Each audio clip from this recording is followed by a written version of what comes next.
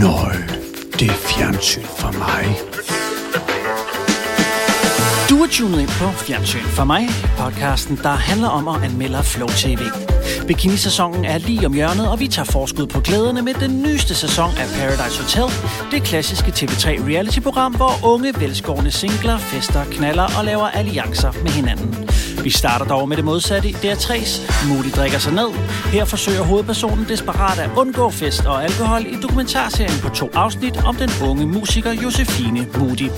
Vores gæster er denne gang 2 rutinerede kvinder inden for hver deres felt. Radiovært Line Kirsten Nikolajsen og stand-up-komiker Natasha Brock, og begge er desuden også funklende stjerner på podcasthimlen. Så tag et hårdt greb om tequilaflasken, for nu er der legnet op til en tv-ceremoni uden sidestykke. Velkommen til Fjernsyn for mig. Mine damer og herrer, tag rigtig godt imod jeres værter, Dan Andersen og Morten Råk Sørensen. Jamen, så håber jeg, I er energized, og I er slimmed down, for vi skal have det sjovt i dag. Og Dan... Jeg kan godt mærke, at jeg ikke har taget nok tequila på og lagt badetøj på bordet, eller er det omvendt. Men jeg sidder og kigger ud på det der... Jeg har sådan en bloggertræ ude foran mit vindue, hvor jeg tænker, at vi alle sammen skal ned og tage et bloggerbillede. Nå, det er ikke så Paradise, er det det? Er det ikke? Nej, okay. Vi dropper det.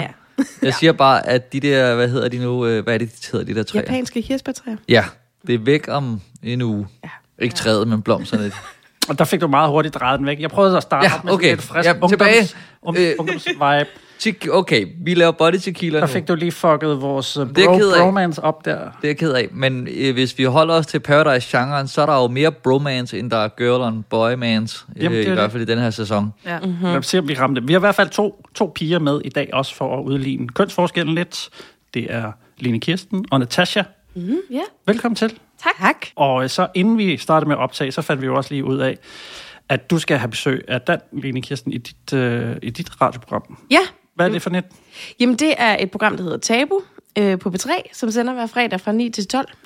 Og i posten skal vi så sende alle dage fra 9 til 12, så derfor skal vi have Dan ind som en gæst. Vi laver sådan nogle lidt special afsnit i påsken, hvor vi hiver nogle fede mennesker ind til at snakke med jer som tabuer. Okay. Og der er Dan en af dem. Når der lige skulle fyldes ud, så... Ja, det plejer jeg at gøre på mine programmer. Han er også med i det andet program. Hver gang jeg mangler en. Dan, kan du ikke komme ind? Kan du ikke komme ind og være lidt tabuagtig? Eller tabuagtig. Jeg ved ikke helt, hvad det er for en. Vi er altid lidt bange for, når vi ringer til gæsterne, de tror, vi siger taber på B3. Vil du være med i det? Du har stomi. Har du lyst til at komme med i taber på B3? Nå, men det er sådan noget, hvor du skal fortælle noget helt vildt pinligt, så måske, eller... Ja, altså bare mit liv, ikke? Ja, men der er masser af episoder. Natasha, du har næsten lige lavet en lille tur, er det ikke rigtigt? Eller er den stadig i gang? Hvordan er det? Jeg har et ekstra show, men den er sådan slut. Okay, men du blev optaget til fjernsyn og sådan noget? Ja. Ja, hvordan gik det? Det håber jeg gik rigtig godt. Jeg har ikke fået set det endnu. Men altså, fra andre omveje har jeg hørt, at det var godt. Men er det allerede ude på nej, det kommer senere på året. Okay. Så der er lidt at glæde sig til. Når alle de her serier de er sluttet, så kommer mit show, som jeg har delt op i 12 små episoder. Det er jo også de nye sådan snack size til at lige de unge kan simpelthen ikke kapere noget, der var en hel time.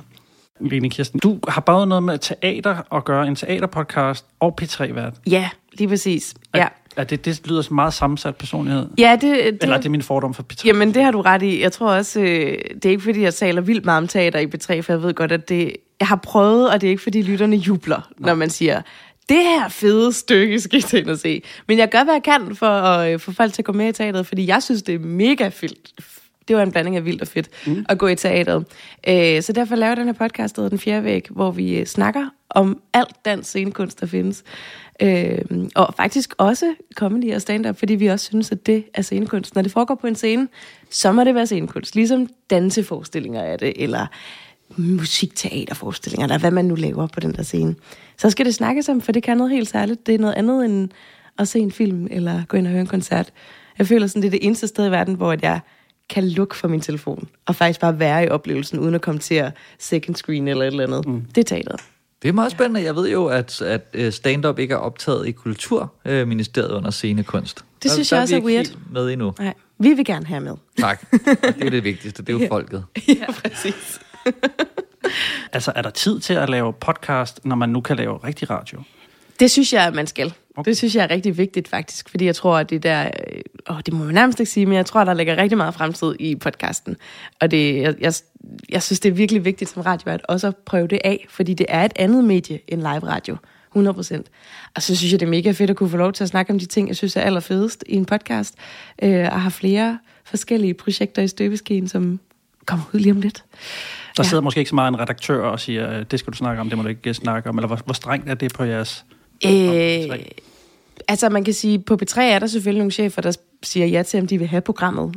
Men hvad vi laver indholdsmæssigt er rimelig meget op til os selv, så længe det er inden for de rammer, de ligesom har købt. Men der synes jeg jo, det er fedt for eksempel at kunne have en podcast, hvor jeg snakker om teater, for det tvivler jeg på, P3 vil købe. De har i hvert fald ikke gjort det endnu. Så det kan jeg gøre helt for mig selv, uden for P3, og prøve alt muligt af, og lege og eksperimentere. Men selvfølgelig stadig med lytteren for øje. For jeg synes stadig, det er noget, der mangler i dansk podcast, at man også lige tænker over, er det her noget, som andre i virkeligheden vil høre? For der kommer også vildt mange podcast, hvor man tænker, det virker ikke, som om I helt har tænkt det til enden indholdsmæssigt. Så jeg synes faktisk, det er vigtigt, at der er nogle folk, som arbejder med radio og lyd, og som er mega gode til det, som også går i front og laver nogle gode podcasts for at kunne vise, hvordan man gør det. Så det hele ikke bare er folk, der lige har købt en lille H1 Zoom recorder, og så sidder hjemme i deres kirkesal og optager et eller andet. Ikke? Altså, der er nødt til at være nogen, der viser, hvordan man gør det godt, for at de andre også kan lege med. Ja, jamen, det er rigtigt. Og du har, Natasha, en forholdsvis ung podcast med et ret skarpt koncept. Den er spæd. Hvor man er bange. Min fortæl om det. Ja, min søster og jeg, vi er blevet meget skræmte som børn af vores far og mor.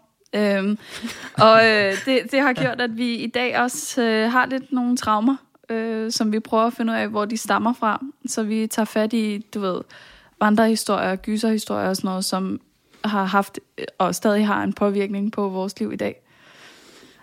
Det ved jeg ikke, om andre mennesker gider at høre om, men vi får lidt terapeutisk får hjulpet hinanden ud af det. Altså, fordi jeg tænker egentlig, det kræver vel ret meget mod at stille sig op og fortælle vittigheder. Det hedder man siger ikke vittigheder, vel, når det stiller jokes. Fortælle jokes foran en masse fremmede mennesker. Så jeg tænker, du må være ret modig.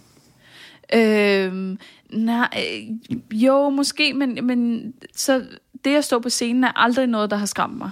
Altså at holde tale, det er også fint nok. Men hvis I beder mig om at stille mig ud i gangen helt alene, og I slukker lyset, det kan jeg ikke. Det er sjovt, du siger det. Udfordring. Så kommer din segway den. Nå ja, har du nogen... Okay, vi spiller den bare. DR3's dage som Flow TV er talte, men på den relativt korte tid kanalen har eksisteret, har den i den grad fået etableret en markant profil, og Moody drikker sig ned passer perfekt ind i den verden. Men er der dømt gravøl for kanalen, der ikke kan få det ekstremt nok, eller er det en perfekt start på overgangen til en digital platform? Ja, man må sige, der næsten er gået, jeg ved ikke, om det er et forkert ord, men der er gået lidt mode i de her misbrugsalkoholprogrammer. Bare lige, dem jeg lige kunne huske, var Rune er intet uden alkohol, og sidste omgang i whiskybæltet og fanget i afhængighed bare inden for de sidste 2 år. Og så er der så kommet det her program om den unge vinder af karrierekanonen, Josefine Mude, i 2. Moody? Hvad sagde jeg? Moody. I 2 afsnit. Har I set begge 2? Ja. Det er jeg også. Ja. Havde I nogen, hvad havde I egentlig af forventninger, inden vi starter? Hvad tænkte I, nu skal vi trækkes igennem sådan en trist historie med, at vi har en kunstner, og så livet på den anden side af medaljen? Altså, jeg tænkte... Altså, nu kendte jeg jo Moody inden, fordi jeg har haft hende som gæst på nogle programmer, og hun er jo bare det sødeste, mest åbne menneske, så først blev jeg faktisk lidt overrasket, da jeg hørte sådan, hvad det her program skulle handle om, og tænkte sådan, det er weird, fordi hun er virkelig bare et menneske, der ikke udadtil viser, at noget er galt. Men sådan er det jo også tit med de her mennesker, vi følger i de her programmer. Så jeg blev faktisk først lidt ked af, at hun havde det sådan, og det er ikke fordi, at jeg på det tidspunkt kendte Moody sådan helt vildt tæt, eller var mega gode veninder med hende, men bare det med, at det er et menneske, man sådan har været i kontakt med, og snakker med, og siger hej til, når man møder, bliver det mega trist over, at hun har det sådan. Men jeg må også indrømme, at jeg lidt tænkte, jeg vil hellere høre om hendes musikkarriere, uden at der behøver at være et stort problem, eller et stort tabu, der skulle brydes. Umiddelbart, det var det, jeg tænkte først. Det har ændret sig sådan, vil jeg sige. Natasha, kendte du Moody? Ja. Jeg har hørt hende i en anden podcast, som hedder Torvkanalen, hvor hun netop var inde og snakke om, hvad man græder af og sådan noget. Og der så jeg det live optaget, så jeg vidste godt, hvem hun var. Men igen, apropos det der med at lave noget, som andre mennesker gider at se. Altså, lige da vi snakker om, at det var det, vi skulle se, så tænker jeg, men hvorfor skulle jeg? Altså, fordi jeg kendte hende ikke sådan, altså personligt og sådan noget. Altså, jo, så vil hun gerne holde op med at drikke, men er det noget, altså, okay. Men der kunne godt være en interessant historie derinde, og jeg tror, jeg blev lidt fanget af, der var sådan lidt hype omkring det. Det dukkede op sådan på de forskellige sociale medier, og så synes jeg, at de havde fanget noget visuelt, jeg blev interesseret i. Når man lige så bare nogle billeder, nogle stills derfra, så var det sådan lidt, det dragede mig på en eller anden måde. Og så synes der lever det jo også lidt på den der balance af, nu ligesom vi har kigget på Olivers testamente, det der med, at der er også nogle rigtig fine budskaber og noget med at få nogle ting ud, som ikke skal holdes hemmeligt. Altså som så sikkert der er mange andre unge, som ikke lige har vundet karrierekanonen, men karrierekanonen kan identificere sig med. Ja. Så det er jo også en vigtig historie. Men det er så bare et spørgsmål om, hvordan den er formidlet. Jeg har taget introen fra andet afsnit, synes jeg, for den var lidt mere præcis omkring, hvad det hele handlede om. Jeg tror, at jeg drikker for at trykke på en eller anden knap, og så siger det bare, farvel, bekymringer. Alkoholen er måske det, jeg bruger til at komme væk fra det egentlige problem, som jeg ikke ved, hvad er, men som helt klart handler om, at der er et eller andet inde i mig, som gør, at jeg bare ikke sådan bryder mig særlig meget om mig selv. Og så bruger jeg alkoholen til at komme væk. Jeg har bare fucking meget lyst til at drikke, for bare lige at komme ud af mit hoved. Fuck, altså sådan, jeg kører mig selv helt op. Man kan godt komme ud over det her, men det er bare så fucking svært, når man er lige i det. Og at det bliver filmet. Jeg vil bare så gerne være normal. Jeg fucker alting op for mig selv. Altså, jeg ødelægger mit liv for mig selv ved at drikke. Det skal bare være slut. Altså, den helt store gave i det her program, det er jo Moody. Jeg synes, hun er en fantastisk fortæller i virkeligheden, og nærmest er hele programmet. Men der er heller ikke så meget andet. Fordi for mig på papiret, der indeholder det jo alle elementer til en god dokumentar. Altså, vi har unik adgang til en berømthed, der fortæller om en mørk skyggeside, og gerne vil ud af det her. Altså, har en mission, lykkes det hende at blive ædru. Altså, er I fanget af den her fortælling? Altså, jeg synes, nu har vi jo så heldigvis alle sammen set begge afsnit. For jeg synes, det første afsnit, det var lidt langsomt. Altså, man var sådan lidt, okay, kom nu. Altså, hvad er det? Altså, jeg vil gerne, jeg bliver fanget af hende, fordi hun virker bare så, man vil gerne netop høre hende tale og høre hendes historie. Men samtidig sad jeg og tænkte, men hvad så? Altså, vi skal i gang med historien, eller ja. Jamen, jeg synes faktisk, det er lidt snyd, at de siger, at der er 2 afsnit. For mig er det bare en dokumentar, de har klippet over og lavet sådan en recap i starten. Altså, første afsnit, det kan jo ikke noget i sig selv, synes jeg. Jeg synes alligevel, der er et eller andet ved første afsnit, for jeg er helt enig med jer. Jeg synes, at afsnit 2 er klart det, der vinder mig på en eller anden måde, for det er det mest rørende, og der får vi også den der ret vilde historie om, hvornår det er, hun ligesom besluttede sig for, at hun skulle stoppe med at drikke. Som jeg synes er en ret vild historie, der er dejlig at få med, men jeg kunne godt have brugt den tidligere, for jeg er helt enig med dig. Man sidder lidt og tænker, men det er jo ikke, fordi du er jo ikke alkoholiker, eller hvad? At man får ikke helt sådan foldet ud, hvad det egentlig er, der ligger til grund for, at hun skal stoppe med at drikke. Men der er også et eller andet i hende, der er enormt genkendeligt, som vi også lidt får med i introen der. Det der med at drikke for nogle gange komme væk fra noget, det tror jeg enormt mange mennesker kan genkende. Så selvom hun jo føler, at hun sætter sig selv et sted, hvor hun er unormal, så er der helt vildt mange ting ved Moody, der er super genkendeligt. Hvor det så måske bare er en lidt ekstrem grad ved hende, at hun faktisk ikke kan styre det. Hun kan ikke bare drikke et glas, og så hygge sig med det. Men jeg tror faktisk, der er mange unge mennesker, der kan genkende det på en eller anden måde. Ja, der er sådan et ret fint sted, hvor det viser det, hvor at, hun er til den der bandcamp. Ja. Hvor hun er sådan lidt, hvor hun har været off the wagon, eller on the wagon, eller hvad. Hun har været drukfri i et stykke tid, og så lige pludselig, så er hun sådan lidt, skal ligge. Jeg skal ikke drikke i aften. Det er planen. Nu må vi se. Ej, ikke nu må vi se. Jeg skal jo lige... nu må jeg også lige tage mig sammen. Er det overhovedet det værd? Ja. Nej. Jeg ved det ikke. Og sådan nogle scener, synes jeg, at der er en del af, altså sådan nogle rigtig, rigtig gode scener, Men jeg synes også lidt, at der måske mangler lidt, som du også sagde, det der med, er hun alkoholiker, hvad skal hun, hvor, altså der mangler måske i virkeligheden et mål, altså et eller andet kronologisk, hvor at det, altså vi har jo, der er jo sådan et godt stykke inde i programmet, siger hun det her. Det her er en helt ny start. Jeg er træt af, at jeg bliver ved med at snakke om, at jeg skal lade være med at drikke, og jeg skal bare blive den bedste version af mig selv. Det er fucking slut med at snakke om det. Nu må jeg gøre noget i stedet for. Det kunne også have været en start. Altså det kunne have været sådan, nu det her, det skal ske, nu er der et mål. Altså jeg synes, det er fint nok, at man har den der ret fede start, hvor hun ringer hjem til sin mor, undskyld, at hun har drukket, og flygter hjem til sine forældre og sådan noget, ikke? Men altså også, vi har jo den der druk-app, hvor man kan følge, hvor mange dage hun har været alkoholfri og så videre. Altså, så der er nogle muligheder for at lave sådan lidt et kronologisk forløb, og sådan, hvor vil du gerne hen? Altså, det er fint nok, at du skal hen over nytårsaften, og du skal hen over de der ting, men altså, det er som om, der er nogle ting, der skulle have været sat op fra start, som vi ikke var med, ikke? Fordi man er sådan lidt forvirret igennem det hele, sådan, men hvor er det du står henne i det her? Vi havde faktisk som gæst i det program, jeg lavede, der hedder Tabu, efter det her program var kommet, som handlede om at fravælge alkohol i den her sindssyge alkoholkultur, der er. Hvor jeg jo også stadig var nødt til at spørge hende, jamen, jeg skal bare lige forstå det. Altså, er du alkoholiker, eller hvordan er det med det? Og det var faktisk også der, jeg synes, jeg for første gang fik at vide, at hun havde haft et par måneder, hvor hun havde drukket nærmest hver dag. Hun var ikke alkoholiker, synes hun ikke selv, men hun var ligesom også, hun havde drukket så meget, hun havde tænkt, hvis jeg var blevet ved der, så var jeg helt sikkert blevet alkoholiker, fordi hun drak lidt hver dag, ikke? Så der har hun været ude på et sidespor, og det føler jeg ikke, jeg helt klart får tegnet op faktisk i dokumentaren. Det kan godt være, det bliver nævnt, men jeg synes faktisk ikke, at det sådan fra start er med til sådan at sætte scenen. Det er ligesom om, det skulle have været samlet fra start på en eller anden måde. Jamen altså, jeg synes, hun er meget god til at sætte ord på hendes forhold til alkohol. At drikke for mig, der er ikke noget som helst, der kan få mig til at være så glad, eller sådan så careless.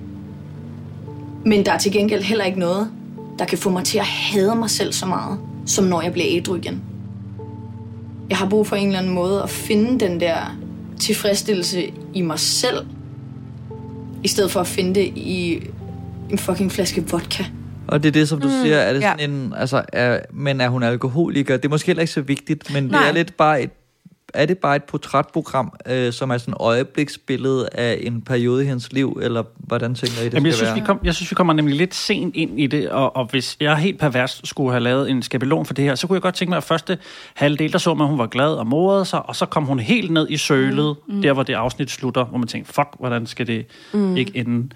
Og så kunne man så have nået den her, fordi der er nemlig ligesom et form for twist, eller hvad vi skal sige, med nu spoiler jeg lige til alle jer derude, med et trafikuheld i hendes fortid, som måske er grunden til, at Moody, ikke Jeppe, drikker. Og det synes jeg, det er måske ligesom det fedeste øjeblik, hvor det, okay, der kom vi et lag dybere. Men det er jo der, hun beslutter sig for, at hun ikke skal drikke mere. Altså, det er jo ligesom skillelinjen. For hun er på vej hjem til sin ekskæreste og har drukket sig mega fuld, og beslutter sig jo så for at dreje rettet, så hun kører galt. Altså, det er jo hende selv, der gør det. Og som hun også selv beskriver det, ikke i dokumentaren, men som hun har beskrevet til os på programmet, så var det meget sådan hendes krop, der prøvede at sige, stop med at drikke. Så det var ligesom der, hun tog beslutningen om, jeg er nødt til at stoppe nu, og derfra har hun ligesom kæmpet med at stoppe. Okay, men... Og det var da en dejlig... det vil man da godt have set i programmet. Det var da en klart, synes jeg heller ikke. Men det er netop også det, jeg synes, der mangler, at der er noget på spil. Altså, fordi der er ikke nogen, der har sagt til hende, hvis du ikke holder op med at drikke, så laver vi ikke musik med dig mere. Eller hendes forældre har sagt, du kan ikke drikke mere, ellers kan vi ikke hjælpe dig mere. Altså, jeg manglede lidt, at for eksempel den der optræden, hun får, hvis hun siger, hvis jeg ikke kan være ædru, så kan jeg ikke optræde ordentligt til det her. Altså, jeg manglede, at der var den der, hvad er det, der er på spil andet end at du ikke kan drikke. Ja, lige præcis. Ja. Altså, og nytårsaften var bare ikke, det er ikke stort nok, eller altså, hvis man kan være så uforskammet at sige det, men for mig var det ikke noget, der var på spil, at hun ikke kunne hygge sig med sine venner nytårsaften. Men det tror jeg mere er den der med, at du socialt bliver holdt sindssygt meget udenfor, hvis du ikke drikker. Det synes jeg egentlig er en ret vigtig pointe, programmet også fremstiller. Den kunne godt have gjort det tydeligere, men jeg synes helt klart, det er et af de store udfordringer, hvor jeg også selv kunne sidde og tænke, shit mand, det kan jeg fandme godt forstå, gør det svært at fravælge alkohol, hvis du på den måde så også fravælger alle større sociale arrangementer med dine venner, fordi det er svært at være i, for der bliver altid drukket, ikke? Ja. Altså det synes jeg egentlig var en sådan ret fin illustration af det, men på den anden side var det også nytårsaften, så det var sådan lidt, ja der bliver drukket, men det er også en stor fest. Hvis noget var en helt almindelig aften, hvor hun ikke kan være med, fordi at der bliver drukket. Ikke? Altså, så havde det ligesom været gjort endnu mere ondt, synes jeg. Ja. Men det synes jeg måske er det vigtigste, man skal tage med sig, og hvorfor folk skal se den her. Og for mig så betyder det måske ikke så meget mere, men jeg tror også, jeg ville have haft det sindssygt svært, hvis jeg skulle sidde til sådan nogle hyggearrangementer og fester, og slet ikke røre en dråbe alkohol, så ville jeg også have haft det lidt stramt med mine venner, når det begyndte at blive rigtig fulde, og man ikke rigtig kunne forstå, hvad de sagde mere. Det ville måske være lidt mærkeligt. Blev I også en lille smule skuffet over den kæmpe cliffhanger, der bliver lagt i slutningen af program 1, og så når det kommer i program 2, så er det sådan... Lidt snød. Ja, altså var det sådan lidt... Ja. Der tabte det faktisk lidt mig. Altså der blev det sådan lidt... Og så flød det bare lidt ud i sandet det hele, og så sluttede... Så var det lige pludselig bare slut. Altså der var ikke sådan... Så var det sådan... det var så havde vi ikke mere bånd. Eller ikke mere tid. Fordi det, der så går op for mig, snakker vi om helt slutningen på programmet nu. Ja, nu kan vi så godt tage det over hele kampen. Den slutter jo med, at hun spiller en koncert i et rum. Ja.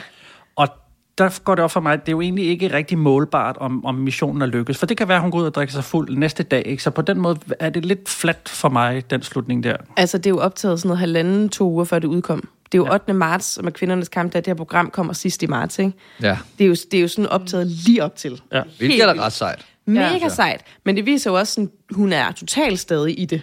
Ja. Altså, det er jo også det, man får ikke sådan en, når man... Hvad så? Er du lykkedes med det? Eller sådan, for du er også faldet i undervejs i programmet, ser vi jo, altså... Og som vi ikke har på bånd, altså, som vi bare fortæller om. Og det er man jo også lidt ærgerlig over, som seer, ikke? Jeg tror også, det sætter sig mellem to stole. Det er jo fordi, havde de bare ligesom været... Altså, det her er bare et øjebliksbillede i en tid i Moody's liv, det sidste halve år, eller siden karrierekanon, eller whatever. Men der kommer de der små, nu skal det være slut ved at drikke. Nu gør jeg det her. Altså, så man tænker, okay, altså nu og vi flytter det på en app, og så, altså, men hvor skal det så hen? Eller hvad er endgamet? Og så var hun alligevel ikke helt holdt op med at drikke, og altså, så jeg ved ikke helt, hvad det er, jeg følger med. Eller jeg synes, jeg røg ned ad nogle forskellige stier, og et andet, jeg vil godt stille også det her, altså fordi vi er jo en lille, skal vi kalde det en sidehistorie med, at hun er homoseksuel. Ja. Som jeg ikke rigtig kan finde ud af, om er vigtig, men alligevel så kommer der en scene som den her. Når vi var på ferie, så hed hun Tobias eller Lukas. Nej, det var Lukas. Du var altid klippes lige inden vi skulle hjemmefra, så du var helt korthåndet. og så mor, når I kalder på mig, så siger I bare Lukas. Der bliver ikke noget på noget tidspunkt sagt, hun så er homoseksuel. Det er egentlig først noget, man sådan får rigtigt at vide, da man finder ud af, at hendes ekskæreste er en pigekæreste. Jeg kan bare ikke rigtig finde ud af, hvorfor jeg har behov for, at det skal med. Jeg så havde tænkt, om det var sådan en til det brede Danmark, der skulle se den her. Det var sådan en, vi er nødt til at forklare, hvorfor hun er korthåret. Altså, vi er nødt til at forklare, at hun måske ligner lidt en dreng. Nå, det er okay, der er noget i barndom. Vi putter det ind. Så altså, det føltes sådan for mig, og jeg synes, det var totalt overflødigt, fordi for mig er hun jo bare... Jeg undrer mig jo ikke, og det kan godt være, fordi jeg har set hende før, eller et eller andet.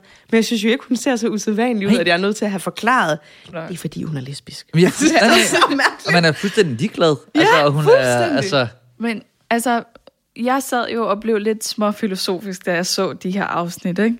Hvor jeg synes, at det er et ret godt billede af den unge generation, der er der nu. At de er opvokset med så elskelige forældre, som selvfølgelig bare kalder hende Lukas, hvis hun gerne vil have det, uden at der ligesom er... Altså, der er ikke mere i det. Og de vokser op med, at de kan blive alting, og de kan alting. Og så, når verden ligesom rammer, så sker der sådan noget som det her, hvor man får et alkoholproblem, fordi du har ikke skabt en person. Altså, du er ikke nogen endnu, og det er først, når modgangen rammer, at du finder ud af, hvor alene du er, fordi du er blevet opdraget til, at du er enestående. Og det er det, der jo er problemet for hende. Hvor har modgangen været før? Den kommer først med alkohol. Jeg vil ønske, at der var et eller andet helt konkret fra min fortid, som jeg kunne sådan pinpointe og sige, jamen det er derfor, at jeg har det dårligt. Men jeg har ikke oplevet noget som helst. Passer du på dig selv? Ja. Jeg har haft den mest perfekte barndom og opvækst. Det er godt. Men det er en meget fin pointe, og hvorfor så er jeg måske ikke dykket ned ad den vej? Eller det er som om, jeg synes, der bliver åbnet mange døre i det her program, hvor sådan et, er hun homoseksuel, så er der det der med den perfekte baggrund, og så er der sådan, men okay, men så ved jeg det. Ja. Tak for, altså, men hvorfor skal jeg vide det om hende? Ja, så prøver de lidt at forklare det med noget. Altså, jeg ved godt, at det med depression, når hun er til lægen og alt det der, det er jo også en forklaring på, hvorfor hun ligesom drikker og prøver at komme væk fra noget, men det er stadig sådan en, men hvor skal det hen? Det er en mellemregning et eller andet sted. Ja, jeg synes ikke helt, vi kommer i mål med... Altså, det er ikke sådan en tilfredsstillende afslutning på projektet. Og mit allerstørste problem er, at hun får lov at rante i stort set 80% af programmet er bare hende, der snakker. Og jeg tænkte på, at det kunne være sjovt, hvis man havde tid at klippe alle de gange ud, hun siger, jeg drikker. Altså, jeg tror måske, det er 200 gange eller sådan noget, hun siger næsten den samme sætning. Og der kunne jeg godt tænke mig, at der var nogen, der ligesom drejede det i en anden retning. Og vi har dybest set kun 2 andre... vi har måske nogle flere veninder, men ellers er det en veninde og hendes mor, som ligesom er de andre figurer, karakterer, der er med i den her.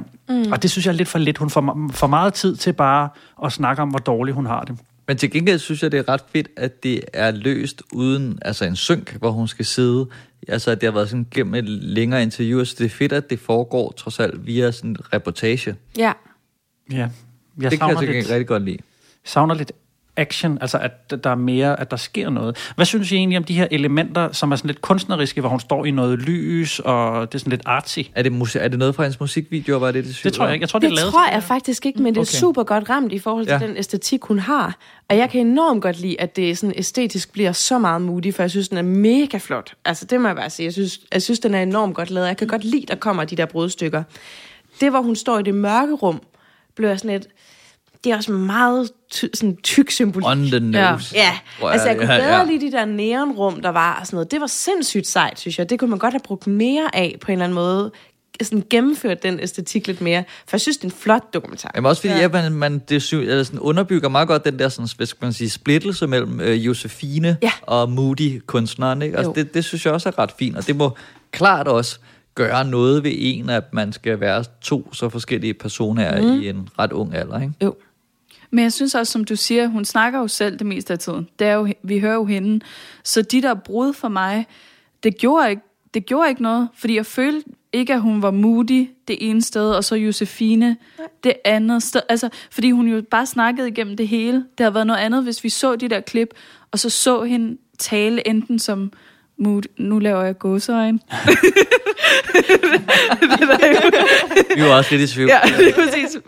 Nej, men at der så havde været lidt en grund til, at de der klip kom, fordi jeg synes også, de var sindssygt flotte, men jeg kunne ikke helt finde ud af, hvad det var, de skulle gøre for mig. Kunne de ikke bare lave stemning? Altså, det var sådan, jeg tolkede det. At de bare skulle lave sådan en, hun står i en brønd og kigger op-agtig, og kan ikke komme ud af alkoholhazen. Nej, og der synes jeg synes, det var flot, og den største cadeau til det her program er for mig, at de har ramt et univers, altså ved at lave sådan lidt skrabet dokumentar. Altså, den har ikke kostet særlig mange penge, tror jeg ikke, men de har alligevel lavet noget rigtig flot.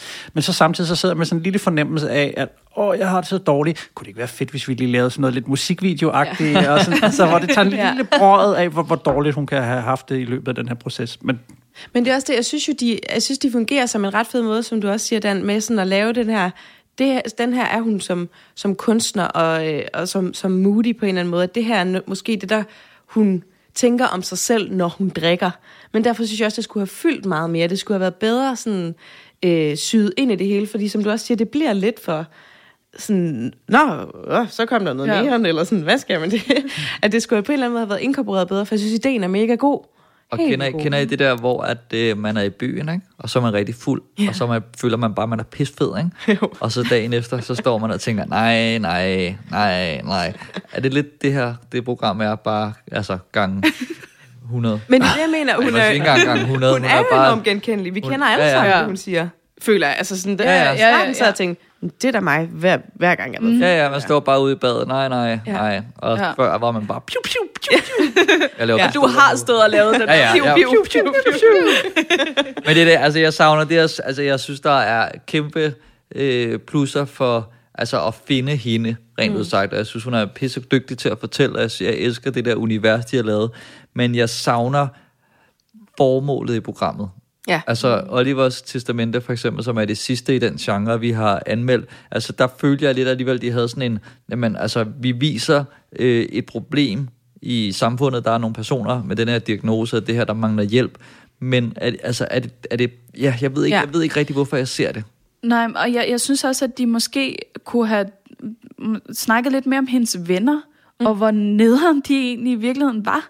over for hende. Altså hun kommer der nytårsaften og siger, jeg drikker ikke, jeg kan ikke være her. Altså jeg bliver nødt til at gå, når jeg føler, at jeg skal gå og sådan noget. Og de alle sammen er sådan, ej, går du efter forretten? Hvor man tænker, hvis jeres ven, altså en tæt ven I har, kommer med sådan et problem, så vil jeg da måske som hendes bedste veninde også, jamen så kan jeg jo ikke drikke, hvis jeg også skal holde øje med dig. Nej, det er din bedste veninde. Så har I da et ædru nytår sammen. Præcis. Altså jeg følte hele tiden, at jeg manglede, at de der venner, hun påstod, hun havde, altså tog hendes problem seriøst. Og det var derfor, jeg måske selv havde svært ved at tage det seriøst, fordi hvis folk tæt på er lidt ligeglade.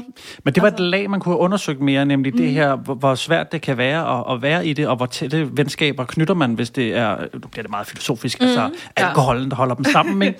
Så den kunne man godt have gået ned af den vej og præsenteret et lidt større persongalleri med de her venner. Men det er selvfølgelig måske også sværere, at det her kamera, VJ's, de skal til at trænge ind på livet af nogle andre. Altså det gør omfanget større opgaven. Altså jeg synes, det blev meget personligt, for nu kender jeg Morten, jeg har gået i gymnasiet med Morten, og jeg kan huske mange fester, hvor jeg sagde, jeg kan ikke tåle så meget, Morten sagde, kom nu tager jeg nogle små grå, og så knækkede jeg mig ud på toilettet. Altså det var 100% den samme ven. Så. Ja, og det tror jeg sådan er, altså jeg har også prøvet at ikke at skulle drikke i 3 måneder, fordi jeg ville noget løb langt. Men der var alle mine venner, der også sådan, du kan godt lige tage en øl. Det kommer ikke til at påvirke den løbetid alligevel. Altså du ved, de respekterede ikke, at man ligesom havde, man skulle fandme have en god grund for at lade være med at drikke, ikke? Altså, men det synes jeg jo, at det er. Ja. Altså, den jo. der, ikke? Jo. Men er det der er det som om, at er der, altså fordi lige nu føler jeg ikke, at vi tager hendes problem seriøst. Er det fordi programmet ikke tager det rigtig seriøst? Er det fordi, at man tænker, okay, hun har et alkoholproblem, men problem, eller er det bare lige sådan et, lige lidt svært ved at styre det, fordi hun er 24, eller altså, hvor er vi? Jeg har meget...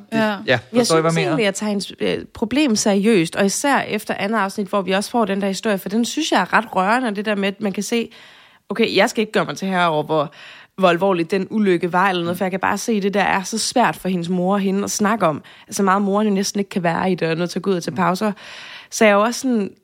Jeg er 100% overbevist om, at det her er et problem for dig. Jeg mangler bare, at det tv-program, du er med i, eller de folk, der laver det, havde sat det sådan lidt skarpere op, så jeg var med der hele vejen.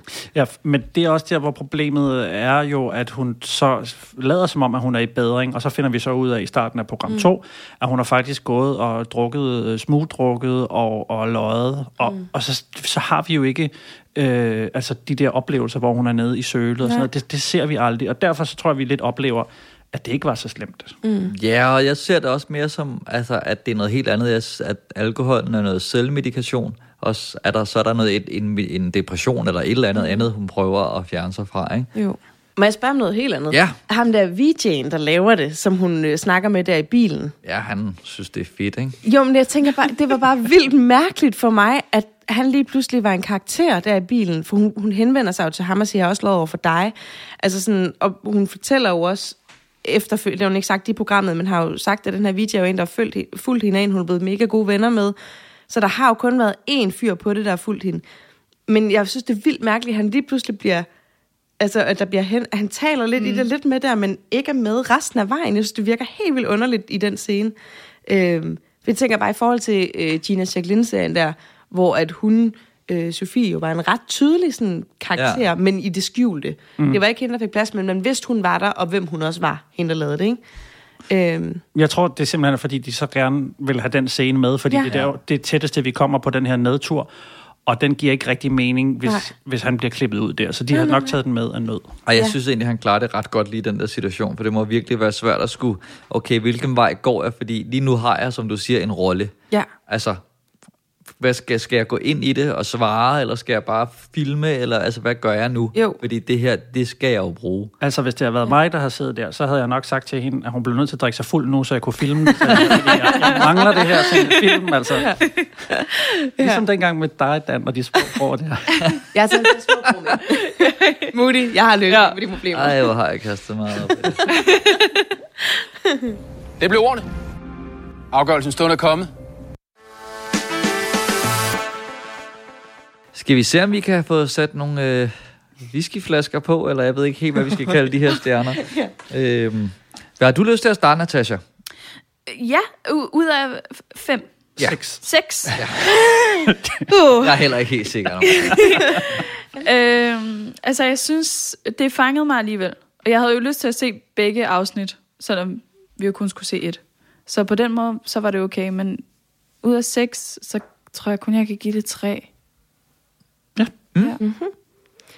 Jeg lander på 4, fordi at jeg har lyst til at se mere af det, og jeg synes, der er nogle virkelig gode ting i det, som desværre nogle gange drukner lidt i en lidt for rodet struktur.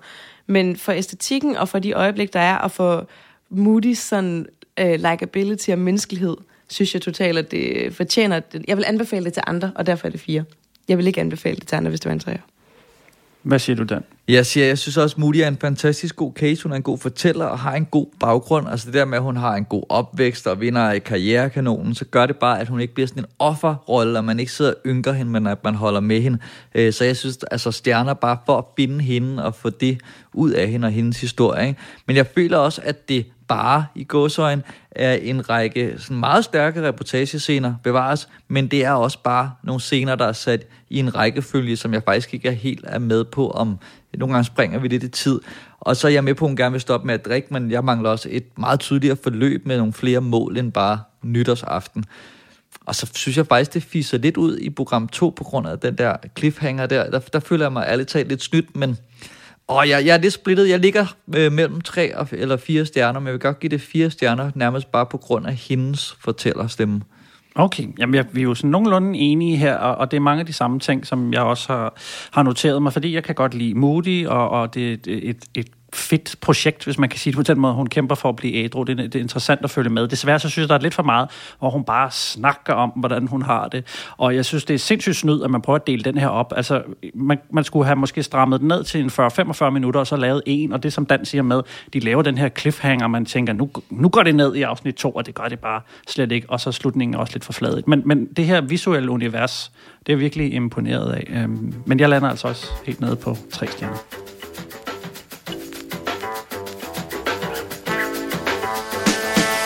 Er det en esoterisk kult for de unge og de smukke, eller er det en tv-pølsefabrik, der lever af naive sjæle?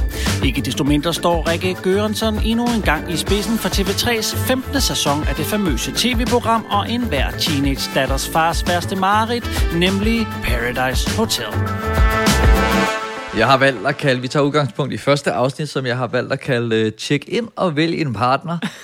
Har I nogensinde set en hel, det er jo 15. sæson, som der blev sagt i introen, har I set en hel sæson før fra, ja. Men det tror jeg aldrig, jeg har gjort, så spørger jeg bare ud.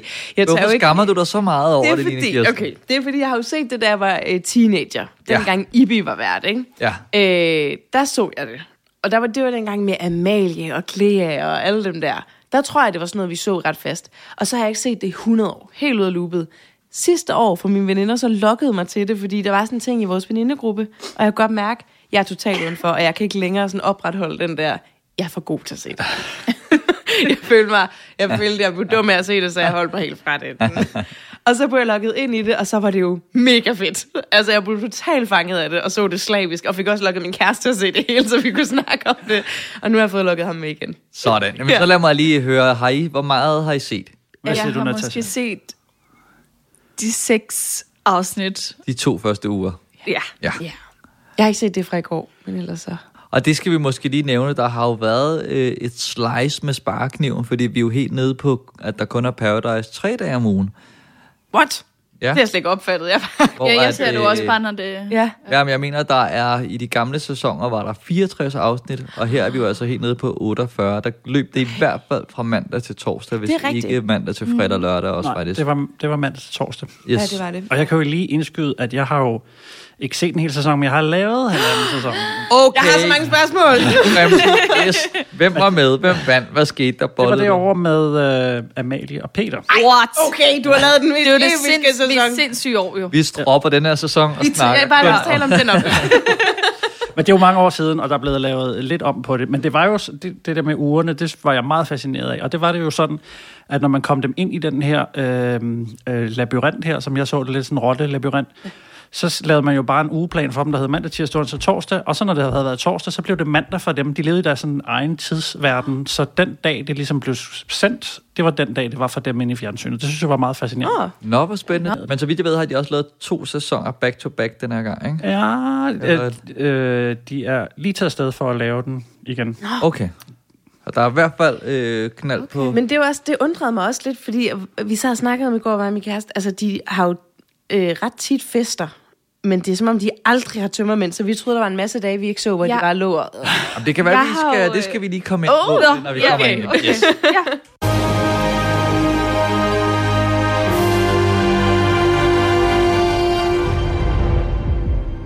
Jeg er klar til at tage imod nye gæster her ved den meksikanske Stillehavskyst. For under den bagende sol på et af verdens mest luksuriøse hoteller, der flytter i dag 10 forventningsfulde singler ind. En ting er altid sikkert. Uden en partner, så overlever du ikke mange dage her i det solrige paradis. Men med solen følger mørket, og i mørket lurer dramaet. You got that power over me. Spørgsmålet er, kan du egentlig stole på din partner, når det virkelig gælder? Hvad er vigtigst? Varme venskaber og ægte kærlighed? Eller kolde kontanter, når der er 500.000 kroner på spil? Velkommen til Paradise Hotel 2019.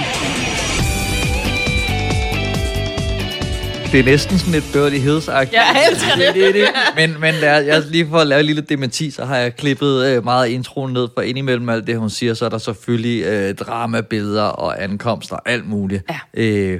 Men bare lige for at starte på en ende af, altså, så synes jeg jo bare, altså musik og altså, præsentationer og altså hele produktionen er jo så flot.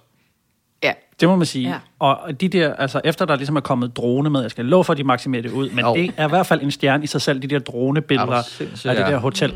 Det var bare lige, det kan vi så godt bare, altså det er der ikke noget at pille ved. Nej, det holder. Flueben ved det. Så inden vi går rigtig ind i det, så lad os da lige tage, altså Rikke har jo været vært på det her så længe, så jeg kan ikke huske, om der har været en anden vært, ikke? Ibi. Har været Ibi selvfølgelig, men altså hun er næsten været Jakob Kjeldberg er blevet for Robinson. Ja. Altså det der, hvor man tænker, Thomas hvem? Ja, men var hun ikke selv med, dengang Ibi var vært, og så blev hun smidt ud, fordi rigtig hurtigt snydt, eller et eller andet, ikke? De var kærester hjemmefra, eller sådan noget. What? Var hun ikke med i sæson? Var det ikke sæson 1, hun var med? Det var i hvert fald en af de første. Og så havde de var kærester hjemmefra, et af de par, der så blev dannet, og det vil Ibi bare ikke have på sit hotel.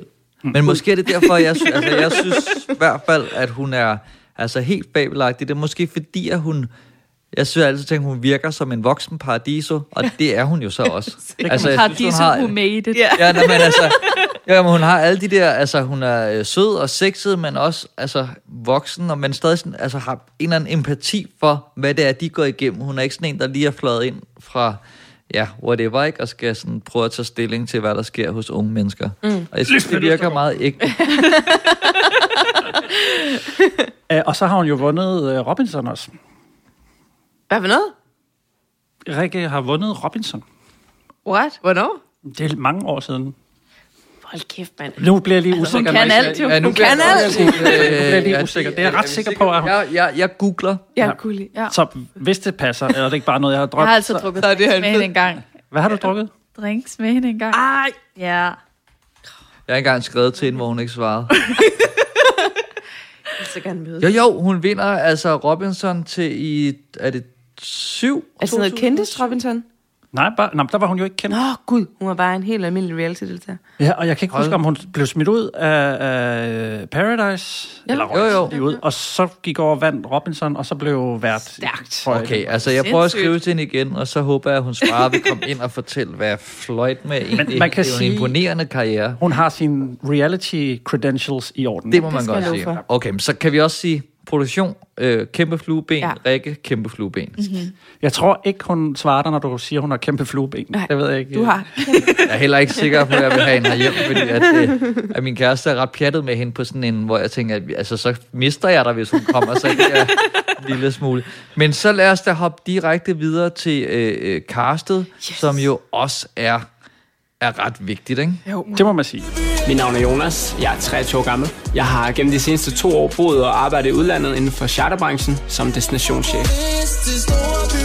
Jeg vil beskrive mig selv som en ung, energisk mand, der er meget social, meget festglad, nok også en lille smule pigeglad, men pigerne plejer også at være ganske glad for Jonas. Hvis jeg skal være helt ærlig, så scorer jeg nok sådan de gange, hvor jeg gerne vil. Hvis jeg har en aften, hvor man tænker, i dag vil det være rart at have en med hjem, så er det ofte, det sker. Jeg vil prøve så vidt muligt at holde mig til en pige på hotellet, men det kan godt være, at det bliver lidt en udfordring måske. Jeg har valgt at afspille Jonas' som med 2S'ers præsentationsvideo. Fordi, det ved jeg heller ikke, men har han en teleprompter, eller er han bare måske den bedste deltager nogensinde? Altså alle syngs, han leverer han jo sådan, du ved, så stramt, at man tænker, hvor mange forsøg har det der taget? Fordi det er jo helt skørt. Mange, hvis man også lægger mærke til der, hvor de skal lave den der video af dem selv. Ja, han har lavet rigtig mange forsøg. Men også fordi han ikke lyder som den typiske Paradise-deltager, der er sådan... Jamen, jeg stiller mig ved Jonas, fordi at Jonas og mig har et godt bånd. Han er ikke fra Vestegn, mener du? Han taler ikke som om, at de har sagt, prøv at sige det igen på den her måde, så, jamen, jeg stiller mig ved Jonas. Jonas lyder som om, at han bare sådan siger, nå, det kan jeg godt lige svare på, jeg scorer de piger, jeg vil, og det... Okay, så bliver jeg nødt til lige at spille det her lydklip, hvor jeg bare tænker, det her, hvis han selv har sagt det, så respekt, men jeg kan simpelthen ikke forestille mig, at det der har han bare, det er en one-liner. I forbindelse med mit job, både som rejseleder og destinationschef, så har jeg set flere 100 hoteller. Og der er ikke noget, der kan måle som Paradise. Det er helt vildt. Den havde jeg også skrevet ned, som var sådan, hvad snakker du om? I forbindelse med mit... i forbindelse. Det er der jo ingen mennesker. Altså, jeg har lagt mærke til, at alle starter deres sætninger Paradise-måden, hvor de sådan, den pige, jeg vælger, og grunden til, at... Men altså, den der... Ja, det er rigtigt. Men også bare, hård, ikke? Man tænker også sådan, du har arbejdet for Ung Rejs. Ja. Altså, et hvilket som helst hotel vil imponere dig. Altså, det er jo... Destinationschef. Ja. Men altså, udover ham, som jeg synes er ret fantastisk, så synes jeg, at de har fået hele paletten med. Jeg synes, de har den søde pige, den hårde pige, altså plastikpigen, den flotte, og den beregnende, og den naive. Lea, siger jeg bare. Og sådan det er fjollet dreng, og scoredreng, og bad boy. Mangler de bad boy måske i virkeligheden faktisk? Vi mangler en Lenny. Vi mangler en Lenny. Jeg mangler en, hvor jeg tænker, du bliver en kæmpe idiot, og jeg elsker det. Ja, fordi... vi mangler nemlig ham. Og så synes jeg også, der er nogle af, der er ham med den ret, som jeg ikke kan huske, hvad hedder. Jeg synes, jeg kan huske alle på der. Ham den lidt store viking. Ja, det er ham, der var helt passiv. Ja. Jeg ikke, hvad hedder. Så der er de sådan to eller sådan noget, som er fuldstændig vægge, eller hvad hedder sådan noget, tapet, ikke? Men det er også fordi, han er lidt den, man kan se, når drengene har deres bromance-ting, så er han altid den, der står sådan lidt uden for gruppen. Han var lidt ældre også. Thomas. Ja, lige præcis. Han ligner sådan en, der... Du ved, der lige er ude at fælde et træ med hænderne, ikke? Men jeg tror, han har det lidt, som jeg har det, når jeg tager til Distortion, hvor det går op for mig, gud, jeg er for gammel til at og så er det bare for sent for mig at tage hjem. Og så han bare fanget dernede. Han har nemlig lidt, han står og tænker bare, fuck. Ja. Man ligner en, der hele tiden tænker, hvad laver jeg her? Ja. Gud.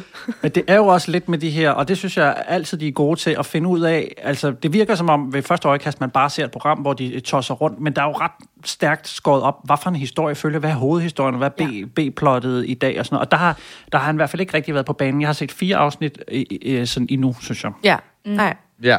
Men det er også som om, at de lidt har indset, shit, vi har ikke en Lenny i år. Vi er nødt til at skabe en Lenny. For ham, nu springer jeg lidt frem i afsnittet, lidt spøjlagtigt, men ham Tejtur.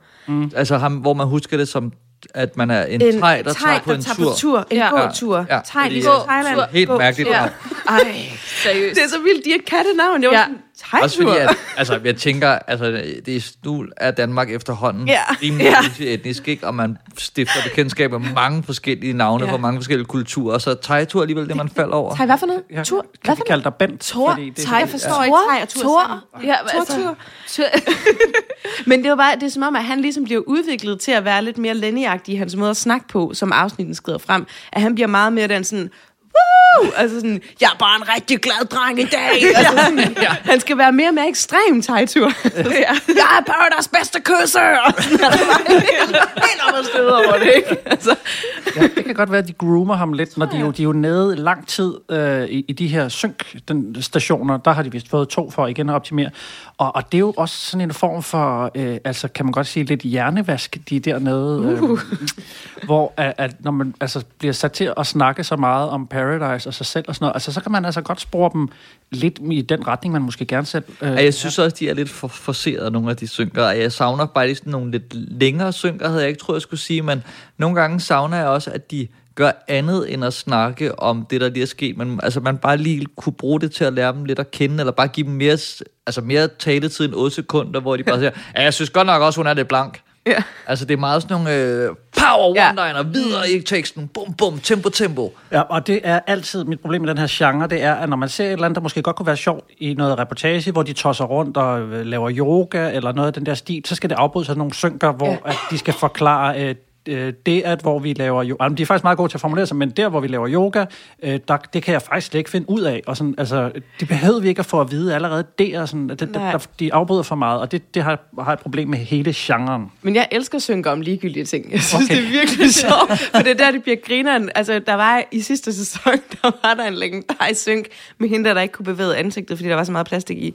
Som talte sådan her, hvor de skulle have pizza til aftensmad. Det var det vildeste, der var sket for en hjemme på hotellet. Og var sådan, ja, der ser, vi skal have pizza til aftensmad, der bliver jeg bare mega glad indeni, fordi jeg elsker pizza, fordi pizza er bare mega nice. Så de brugte en virkelig lang synk for at forklare, hvorfor hun elskede pizza så meget. Hun var bare sådan, what? Pizza? Klip til synk. Jeg bliver mega glad, der ser, vi skal have pizza. Men hvorfor er du ikke bare med på Paradise, bare spiller alle roller? Jeg synes, det er synd, eller det der med synken, at hver gang der er brev, så er der en, der skal forklare. Så bliver jeg bare nervøs, fordi jeg ved jo ikke, hvad der står i brevet. Og så er der lige bare med hver, hvor man tænker, okay, we get it. De ved ikke, hvad jeg ved ikke, jeg har lige fået en besked om e-post. Altså, det er en... men lige for at lade os lige holde os på lige den her sæson med, at jeg kan jo rigtig godt lide, jeg tror ikke, det her har været med før. Tejtur, nu skal vi til det, som det hele handler om. Vi skal meget snart have dannet nogle par. Yes. Og måden, det kommer til at foregå på, er, at I drenge hver især optager en præsentationsvideo af jer selv. Ej, okay. Piger, lige om lidt, så ser I en fyrs videopræsentation. Og derefter, så skal I fællesskab beslutte, hvem af jer, der skal have ham som partner. Når I er blevet enige, så skal den pige gå op til den fyr, hun har valgt som partner. Og sådan fortsætter vi altså, indtil vi har fået dannet de 5 par. Altså, nu er jeg ikke så Paradise-expert, men det der har jeg ikke hørt om eller set før, og det synes jeg var ret skægt. Ja, det var en god idé. Altså, at de skal lave videoerne der? Ja, det er skide. Altså, det er da sjovt at se dem kage rundt med det der. Ja, kunne vi give dem for et show? Kom nu. Hej, Bea. Mit navn er Tejtur, jeg er 23 år, og jeg er forfærdende. Derfor snakker jeg lidt sjovt. Hvad skal jeg så sige? Jeg er utrolig udadvendt som person. Fisk for satan der. Nej, jeg kan godt lide, at der ligesom er fest og farver, og der er det lige helt... Fuck. Det går helt helvede til, når jeg lavede den her videopræsentation. Det er skidskægt, fordi jeg synes også, at det er lidt, fordi man ser dem i de der synker, altså fordi de er så perfekte i alt, hvad de siger, ikke? Og så er det ret rart at se, at de bare bliver mega selvbevidste, ligesom alle vil gøre, bare kager rundt i det. Og altså, jeg synes, det var sjovt. Jeg grinede. Det var underholdende. De har fået lidt mere sådan, du ved, den måde, vi også kommunikerer på ude i virkeligheden med, altså det der med, at de også kan tage selfies, og vi ser deres mobiltelefon og sådan noget. Jeg tror, de havde lidt af det sidste år, men det er som om, de har fået det rigtig meget med. Vi ser mange gange, hvor de så lige filmer sig selv, går ned til parceremoni eller et eller andet, hvad der nu er, ikke? Ja. Så det der var ligesom starten på det. Ja. Men hvad synes I om det der med, at de har telefonerne hele tiden? Altså, jeg kan egentlig meget godt lide, at så ser man det faktisk også fra deres vinkel. Altså, så får man lov til at komme lidt tættere på, end kameraet gør. Det kan jeg egentlig meget godt lide.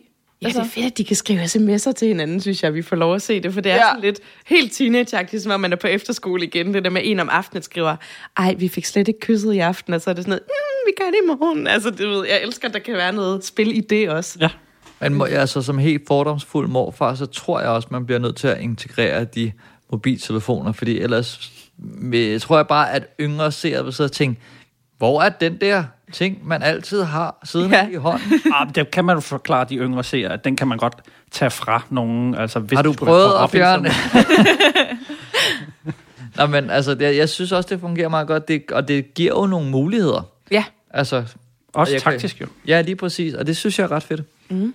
Men for lige at vende tilbage til hele den her vælgelsesproces der, så altså, fordi jeg synes, de har fået lavet ud af i første afsnit med måden, de skal vælge partner på. De har fået så mange elementer ind, som er spændende. Altså hele det der med, at pigerne skal blive enige om, hvem de skal vælge, og så at se drengene kage rundt, og så at drengene har mulighed for at vælge om. Drenge, I har jo ikke selv valgt den pige, som I danner par med. Det skal I få muligheden for nu. Hvis der er en af pigerne her, I hellere vil have som jeres partner, så skal I træde et skridt frem, når jeg siger til. Så er der bare mulighed for ballade igen. Jo, men jeg tænkte, det irriterede mig lidt, at vi ikke fik at vide, for nu var der jo ingen, der trådte frem, men det irriterede mig, at vi ikke fik at vide, hvad der så ville ske, hvis en trådte frem, for så var det også sådan lidt, så får han bare lov frit at vælge, eller hvad, eller skulle nu det en saks papir, eller hvad, du ved. Hvordan havde vi allerede en parceremoni i gang nu? Ja. Hvad skulle der så ske? For der stod der jo en anden ledig. Skulle de så bare bytte? Eller, ja. Men jeg kunne bare godt lide, at det var sådan en ekstra sådan, cliffhanger, eller der var sådan mange små klimakser i det her afsnit. Ja. Men altså nu ved jeg ikke, om vi kommer tilbage til det cast, der ligesom er. Men jo, lad os bare tage den hele. Jeg vil også sige sådan, jeg blev altså lidt skuffet over castet, faktisk. Også Daniel med det der fantastiske smil. Ej, må jeg godt lige sige noget? Jeg kan ikke forstå, hvad han siger. Hver gang han siger noget, så sidder jeg og tænker, hvad? Altså alting, altså, hver gang der... Nej, ikke tegtur. Daniel, hver gang han siger noget, det er bare sådan... Og jeg sidder og tænker, hvad er det, du siger? Altså, der er mange gange, hvor jeg må spole tilbage. Altså, nu skal jeg lige høre, altså Daniel, er det ham, der er den græske gud? Ja. Okay. Jeg kan slet ikke... Jeg kan ikke forstå, hvad han siger. Men det er også fordi, han er sådan en... Det kunne vi også lige høre, da han laver sin præsentationsvideo. Han er så monoton mange gange, så jeg er sådan... Jeg elsker bare fest og farver. Ja, det kan jeg høre. Det er en rigtig festlig fyr.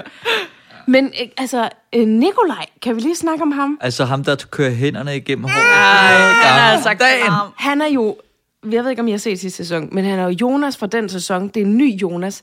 Har nogen af jer set sidste sæson? Nej. Der var en fyr, der hed Jonas, som selv troede, han var virkelig klog. Ham der kunstneren Evaristi, med guldfisk nede i blenderen. Ja. Det fik han også sagt. Det er hans søn, som var med i sidste sæson. Og han er sådan en, der selv tror, han er rigtig sådan lidt akademisk klog, men bruger alle sådan lidt fremmedord meget forkert hele tiden. Det var genialt, men man blev også sindssyg at høre på ham. Og så var han bare super klam og usikker i virkeligheden. Og ham Nikolaj har lidt den samme vibe. Altså jeg føler, at han er en ny Jonas, bare klammer, fordi han tror så meget på sig selv. Og er virkelig sådan så selvoptaget og sådan så selvsmagende hele tiden. Jeg kan ham slet ikke. Jeg bliver sådan helt... Noget, jeg synes, det var sjovt, det er der, når man får introduceret pigerne, og de kommer gående op, og de to yngste, er det Lea, og hvad hedder hende den anden? Nå, hende den helt Cecilie. Ja, Cecilie. Og Camilla kommer, og de siger, nej, er det Sara, hvor de siger, hun er meget sådan modertypen, hvor man tænker, modertypen? Hun er 3 år ældre end dig. Altså, det var virkelig vildt, at de var... Ja. Men også det, hvor hun siger, at hun er 27. Hvad? Ja, 27. Kan man blive så gammel? Ja, det var bare... Hvordan har du memrekort? Ja, jamen det. Men det er jo fantastisk, at det her cast allerede sætter sådan nogle ting i gang, at man allerede får altså sådan en, hvor er du irriterende, hvor er det, og hvor er du, og man holder lidt med nogen, og synes andre er irriterende, og hver gang jeg ser Daniel, prøver jeg bare at smile ligesom ham, ikke? Men ja. Hvem er jeres favoritter? Altså, jeg kan ikke altså godt lide Tejtur. Ja? Jeg er også vild med Tejtur, men det er også fordi, jeg var også en kæmpe Lenny-pige sidste sæson, og jeg håber lidt, at Tejtur bliver den nye Lenny. Men det er fordi, der er bare god energi med Tejtur. Også lidt en idiot, fordi han bare shamer pigerne for at være kedelig, hvis de ikke gider lave body chiquita. Men jeg synes, der er fest i Tejtur. Ja. Jamen, ham kan jeg også godt lide, og der er nogle gange, hvor han drikker sig meget fuld, og så samtidig er skarp nok til ligesom at tænke taktisk, og det har jeg stor respekt for. Og så er der en scene også, hvor han vågner op og tager noget medicin, fordi han siger, eller noget, vitaminer. Fordi han siger, at når man drikker meget, så skal man også have nogle vitaminer, og så går han og knuser sådan nogle fiskeoliekapsler. Men jeg var bare imponeret over hans trick med den der vandflaske der, hvor han bare tømmer en helt vandflaske. Jamen, jeg har set nogle unge gøre det. Jeg tror, det er sådan en... det lyder ufattelig gammel, men sådan en YouTube-challenge-ting, og det der med at drikke den på den der måde. Jeg har det synes jeg var vildt. Ja. Pigerne er jeg lidt mere sådan, hvad med, fordi jeg synes, der er mange, der er sådan lidt, Hvad synes I om Lea? Altså, der får lånet udtryk for en anden podcast, og så kan man sige, det er pølsemandens Amalie, ikke? Ja. Jo, lige præcis. Hun har også det der, hvor hun snakker meget. De har også lidt hinanden, ikke? Jo. Jo, men altså, jeg vil sige, hun fik mig, da hun ligesom tænkte, der er parceremoni i aften, jeg skal lige nå at tabe mig. Ja, præcis. Og hendes kæbeøvelser for at holde kæbe. Ja, men altså, det bare så det synes jeg er dedikeret. Ja. Og ja. Og der kan jeg godt lide, når de finder nogen, der er så dumme, at man er i tvivl om de spiller en rolle. Hun synes jo ikke selv, hun er dum. Nej. Hun er ikke blank. Det er hun altså ikke. Da de kommer tilbage fra den der parceremoni, hun spørger, hvorfor har I ikke pakket jeres tøj? Ja. Og der er det sådan ligesom, okay. Ja. Men der er et eller andet med Lea, ikke? Og nu er jeg nødt til at høre dig også, Morten, fordi nu har du været lidt bagom. Paradise er et stort mysterie for mig, for jeg ser det kun. Gør produktionen nogle gange noget for at holde nogle fede karakterer i programmet? Fordi det var jo helt oplagt spoiler, at hun skulle ryge ud. Fordi Teitur også var sådan, jeg gider ikke bo med hende. Og alligevel valgte han så noget andet. Ikke? Så vælger han jo Lea til sidst. Påvirker produktionen lidt og siger, kan vi beholde hende, for hun er det dumme kort, vi har? Skal vi lige læse din kontrakt, før at du svarer? Det er sjovt, du spørger, fordi det kan jeg simpelthen ikke udtale. Men du kan komme med i Tabu. Ja, du kommer ind og fortælle om. Men altså, nu har jeg på den her sæson, der lavede jeg bare lyd, og det vil sige, der var ikke rigtig nogen, der kom og spurgte mig, Morten, hvem synes du, de skal smide ud? Men min fornemmelse er jo det her med, at man godt kan måske påvirke lidt folk, men altså samtidig, at de har deres frie vilje til at lave de valg, de gerne vil. Det er jo også, hvis der bare kommer en nyhed af en historie ud om det, så mister det jo alt credibility. Så er der jo ikke mere program. Men jeg ved jo bare, det er jo ikke, føler jeg ikke, en hemmelighed, at reality-tv ikke bare er, at vi sætter kamera op og filmer. Altså produktionen påvirker jo, så der også kommer noget historie, noget drama, jo, ikke? Vi konstruerer det. Men det er jo helt sikkert, at hvis man har i den her situation, hvor vi sidder og er i tvivl om, er det Lea, der rører ud, eller hvad hedder hun, Abnora? Ja, gud, ja. Ja, hvorfor har de ikke problemer med det navn, hvis de har problemer med Teitur jo? Ja. Det lyder som sådan et supervillain-navn. Ja. Abnora! Det kan man jo godt lave sådan det, man i reality kalder røgslør, hvor man gør et større nummer ud af det, og måske får nogen til at sige, kan du ikke prøve at sige, du er i tvivl om det her, bare fordi det er spændende. Det kan godt være, at han var 99 på, eller var helt sikker på det her, og man så får det til at virke, som om han er i tvivl. Ja. Jeg synes bare ikke, at taktik virker som et stærkt nok argument for, at han skulle beholde hende. Og han med det samme, efter de kommer op i soveværelset, så siger, jeg gider ikke sove med hende. Altså, han er så træt af hende, ikke? Nej. Der er et eller andet, der virker lusket. Det var helt klart det forkerte valg. Og også fordi han umiddelbart efter siger, yes, der kommer en ny pige ind. Men det er sådan, du har jo lige sagt, du vil blive sammen med hende, fordi det er den bedste taktik. Det er da overhovedet ikke en god taktik. Altså, det er da ikke en god taktik at beholde hende. Abnora virkede der 100 gange så. Ja, lige præcis. Ja, men hun er ikke så nem at manipulere jo. Nej, det var det, ja. Der har jeg altså forstået spillet lidt bedre. Ja, det kan man. Der har du også været nede sådan helt tæt på, ikke? Men noget, jeg synes til gengæld er rigtig smart for gammelfar her, det er det der med, at når de snakker om, jeg er i alliance med Teitur og Abnora, og at de så lige popper op i bunden af billedet, fordi så har jeg styr på, hvem det er. Ja. Jeg kan da ikke huske de der navne.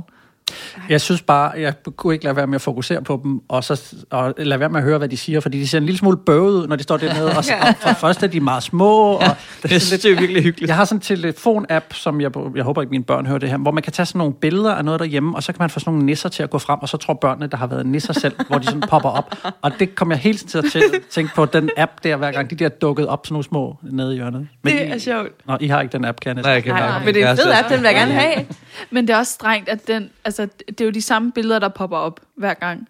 Og det, de har brugt af Lea, er simpelthen så strengt. Altså, hun ser jo så skæv og forvirret ud. Altså. Men det gør hun jo hele tiden. Jeg tror ikke, de har haft noget andet. Hun de kunne godt have taget hende lige efter, hun havde energized, tænker jeg. Ja, det er energizer. Men er det ikke lidt forskelligt, de bruger? Fordi de har en af Jonas med 2 s'er, hvor der var en eller anden, der sad og sagde noget mega sødt om ham i en synk, og så har de en lille en pop op, hvor han sidder sådan og kigger op på ham. Ej. Og det gør han altså ikke i alle sammen, men bare sådan en, hvor han sidder og kiggede op. Og jeg synes, det var helt vildt fint, for så virkede det som sådan en lille Jonas, der sad og sagde, ej, tak, hvor Ja, det jeg synes jeg er lidt mærkeligt. Men det er rigtigt, i starten, så er det i hvert fald rart at få forklaret, hvem Søren er, de sidder og snakker om. Ja. Der er mange at forholde sig til. Ja. Og så synes jeg virkelig også, altså det har det er jo næsten en kunst, som det er klippet sådan i rytmisk. Altså der er bare sådan en med det tempo, der er i, der lige passer til musikken, og lige en lille kunstpause, og så lige altså det er jo sådan en helt symfoni. Ja. Jamen, det er meget stramt lavet. Ja. Altså, de kender den der form, det må man give dem. Det er skide godt tv, ikke? Må jeg gerne spørge om noget? Ja. Kan man bo på det der hotel, eller er det bare booket til Paradise året rundt? Fordi det er jo hele verdens Paradise, der laver Paradise der, ikke? Det er de skandinaviske lande, der laver der. Okay. Og ellers er det jo bare et hus, som nogen ejer, som måske lejer ud og sådan noget. Det har været mange forskellige hoteller, som ligger nærmest det samme sted. Det må I da have lagt mærke til, at det ikke er det samme hotel. Jo, men det er bare det sidste stykke tid, synes jeg, det har været det hotel. Yeah. Og så var jeg bare i tvivl om, de andre lande også havde det der. Okay. Men det er ikke et hotel, rigtigt. Jamen, det er et stort hus med en masse værelser, og så tror jeg ved ikke lige med den der konstellation, men så dem, der har fået det bygget, leger det vel ud i sådan kompliceret Airbnb-agtige, og måske bor de der selv eller et eller andet. Ja. Men der ligger mange af den type huse i det område, så tror jeg, de har vekslet lidt rundt, for at det skal være sjovt at se på. No.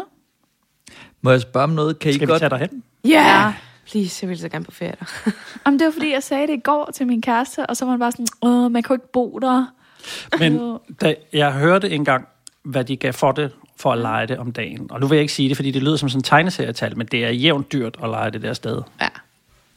Ja. Vi er simpelthen nødt til at melde os til Paradise, hvis vi vil ned og bo på. Nej, fordi så tror de jo, hun er sådan en rigtig bedstemor-type. Jeg kun det er fyldt 30. Jamen, du må slet ikke komme med. Pigerne må ikke være så gamle på Paradise. Må jeg lige hurtigt vende tilbage til det der med, at vi er gået ned en dag ned i tid. Bare lige, fordi jeg har også set 6 afsnit eller sådan noget, ikke? Op til den, jeg tror det var i 3. eller 4. afsnit, hvor vi gik fra, for mig, hygge, vi er lige kommet her, og så er der fest til, vi står sammen med den der, så vi aftalt den der i overskud, og tænkte, okay, hvornår har I snakket om det?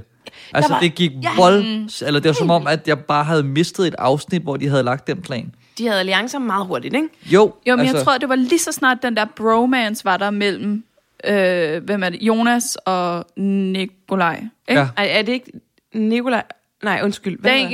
Daniel og Nikolaj. Ja, Daniel og Nikolaj. Ja, så var det som om, at de andre bare tænkte, så er vi jo en gruppe. Ja. Altså, jeg tror, det var der, det skete. Okay. At det jo bare sådan, så er det bare... Der var bare lagt sådan nogle meget tydelige allianceplaner, og hvem der var expendable, og det var helt, altså alt var bare kørt i stil. Det er som om, vi har misset noget der, synes jeg også. Ja. Men det er jo selvfølgelig, der må ofres et eller andet, når man lige pludselig skal gå afsnit ned, og der også skal være plads til body tequila shots på meget behårede ben. Ja. Ja, men i teorien, så burde de jo faktisk skulle sprede materialet ud over et større stykke brød. Men det kan jo også bare være for, at vi ikke skal vide alt, hvad der foregår bag. Altså, så vi også bliver overrasket lidt en gang imellem. Men vi ikke får alt taktikken. Jo, selvfølgelig. Men jeg gad godt vide, hvordan de danner de der grupper. Ja. Det er det, jeg synes, jeg mangler lidt. Altså, hvem er det, der lige prikker på skulderen og siger, vi er en gruppe? Eller har I lyst til at være i gruppen med os? Altså. Men det må også være svært at spørge om, jo, ikke? Ja. Det er det, jeg gerne vil se. Hvordan gør de det? Men de her mennesker, der melder sig til Paradise, eller i hvert fald ved, de skal med, altså de er jo top-tunet og ser gamle sæsoner, og nærmest ligesom fodboldspillere, der ser andre kampe for at tænke taktik. Så mange af dem er jo nærmest fokuseret på at lave det her. Det er ligesom, tror jeg, at nogen går til Spider, så når man når den der alder, så kan man gå til Paradise og være en paradiso, ikke? Og der er et kæmpe miljø for folk, der har været med og gerne vil med og hangarounds og sådan. Det irriterede mig egentlig også, det der med taktik og sådan noget, at Nikolaj var så hurtig med Abnora og være sådan, vi vil gerne have dig med jo. Altså, du skal jo være med i spil, hvor man tænker, okay, start af. Det er først. Fordi hun er lækker. De vil gerne knalde ind. Ja, det er præcis.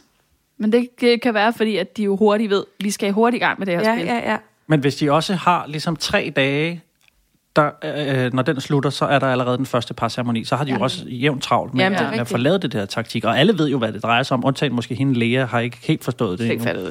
Hun ender jazz. Jamen, nu begynder hun langsomt, ikke? Ja, og jeg vil give dig ret i, at der må være nogen, der har tænkt, hende der er så mange gode one-liners i hende. Vi kan ikke smide hende ud efter 3 dage. Vi må gøre et eller andet. Det er jo det. Men skal vi se, om vi kan give en... Altså, det er jo svært ikke at tage hele 15 sæsoner med, men lad os prøve at ikke at måle den op, men lad os prøve bare at se på det her program og se, hvad vi... Eller det her... Må jeg lige stille et spørgsmål først?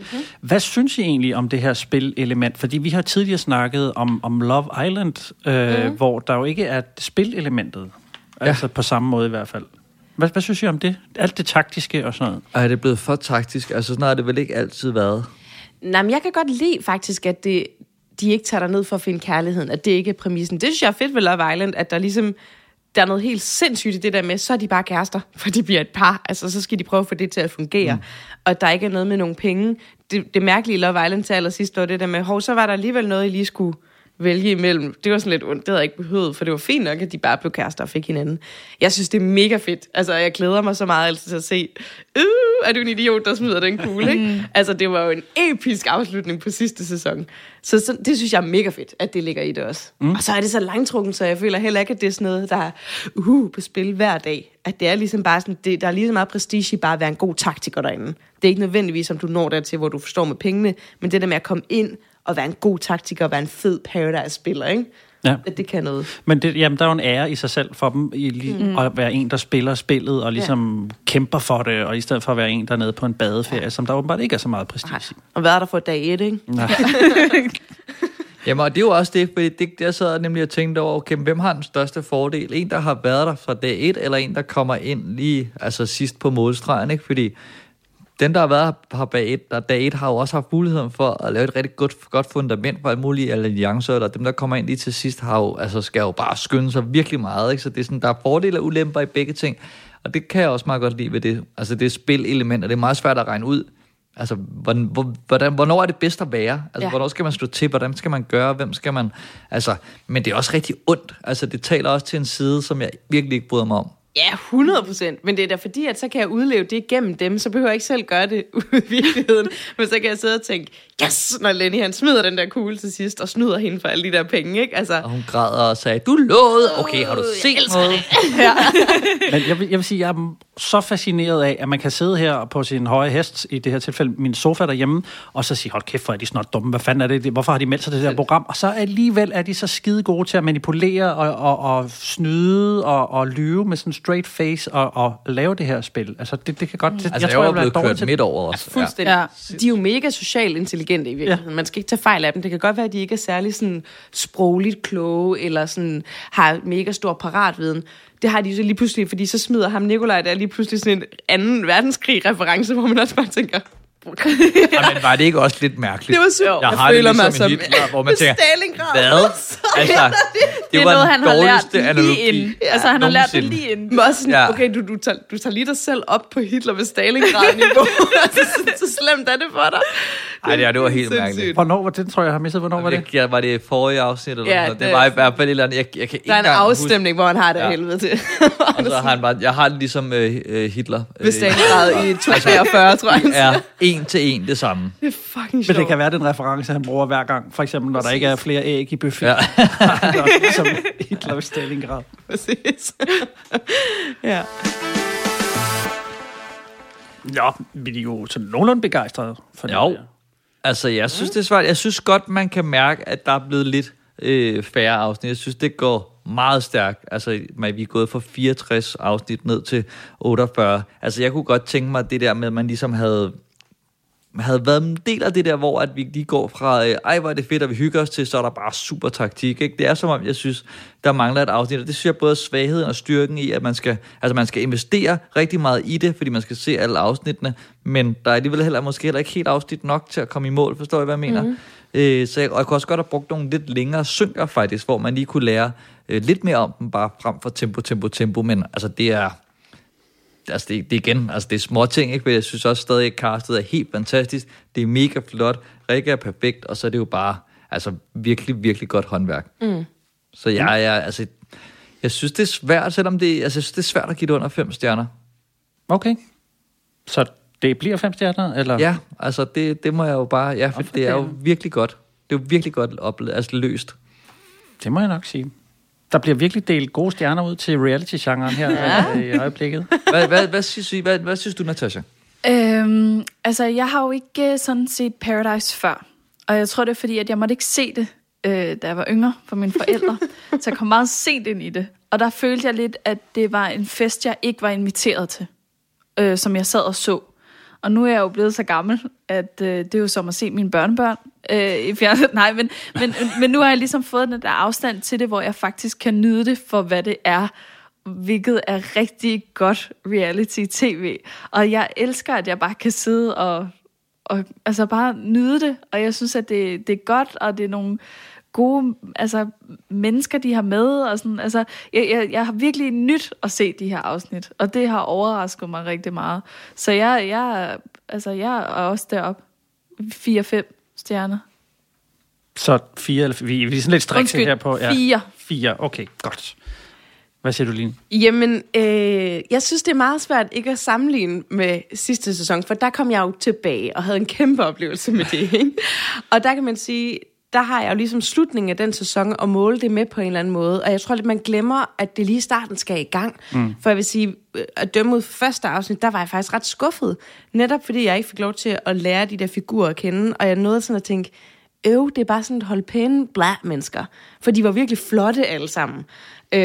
Og så blev det alligevel sådan, jeg tænkte, hvor er karaktererne? Så kom Lea, og man tænkte, der kunne godt være noget, men ikke engang Tejtur fornemmede jeg i første afsnit kunne være nice. Så de har fået lov at vokse. Men jeg synes også, der er potentiale til, at de kan vokse vildt meget. Nu kan jeg jo se, allerede på de afsnit, jeg har set nu.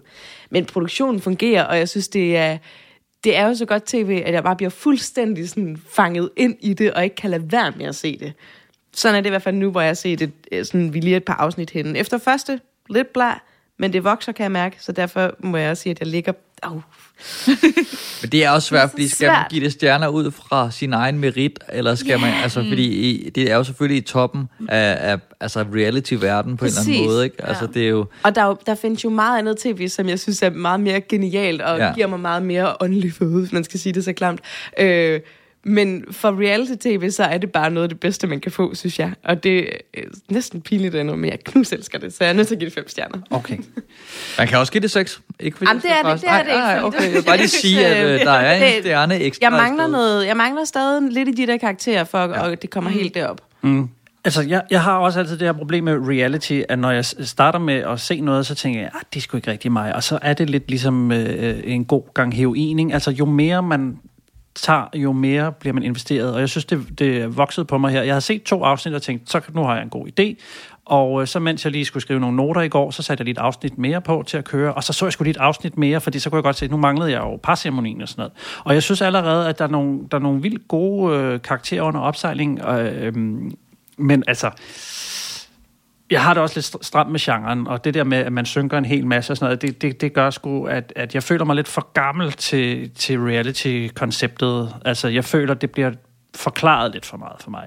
Men jeg vil sige, inden for den her, så har jeg malet mig selv lidt op i en reality-krog, fordi jeg har givet 5 stjerner sidste gang til Hjem til gården, og tidligere 4 til Love Island. Og jeg synes, vi havner lidt mere med midt imellem her for mig.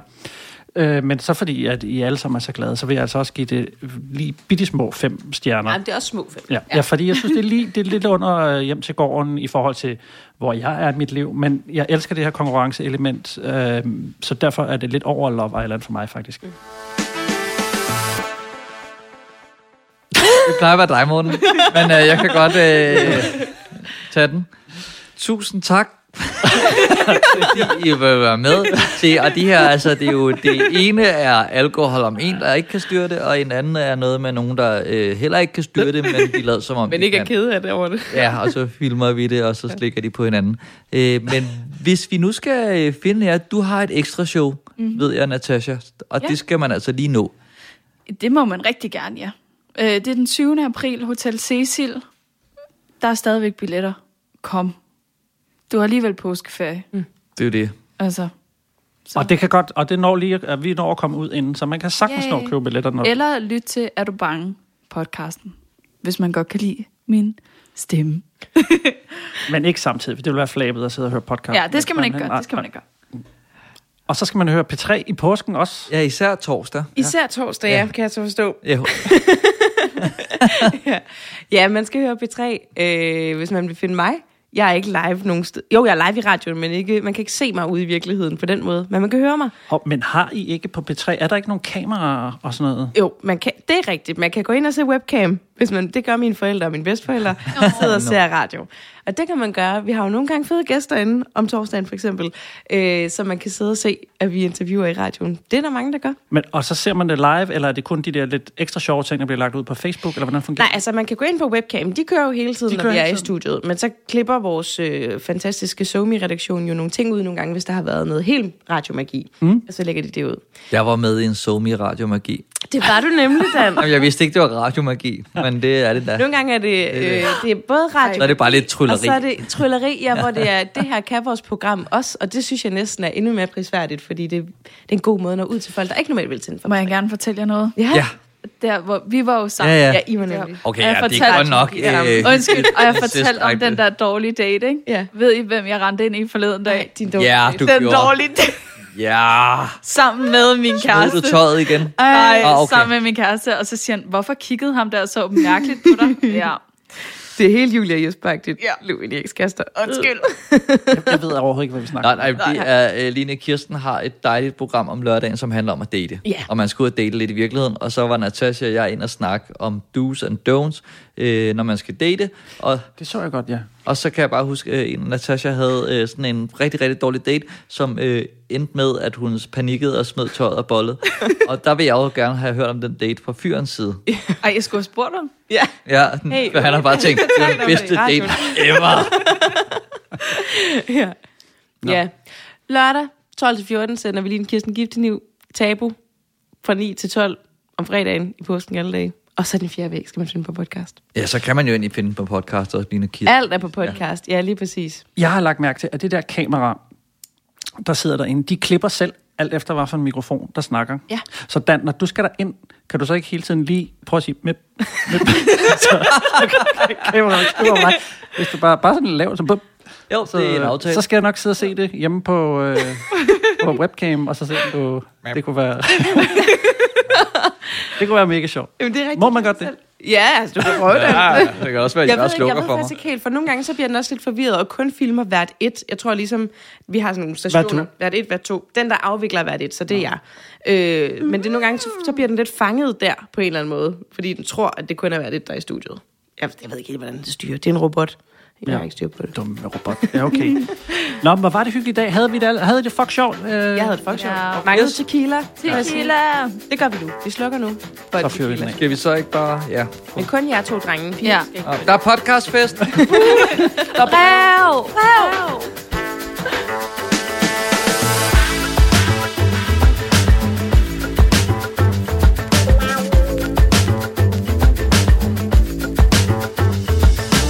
Du har lyttet til Fjernsyn for mig, og mange tak for det. Hvis du har ris eller ros, så kontakt os via vores Instagram-profil, hvor du også kan se nyheder om kommende episoder og tilstrap morsomme billeder. Hvis du kunne lide, hvad du hørte, så vil vi sætte stor pris på en 5-stjernet anmeldelse inde på iTunes eller en økonomisk tilkendegivelse på tier.dk/fjernsyn for mig. Det var alt, hvad vi havde valgt at bringe i denne omgang, men frygt ej. Vi vender tilbage, når du mindst venter det. Guds fred. Vi høres ved.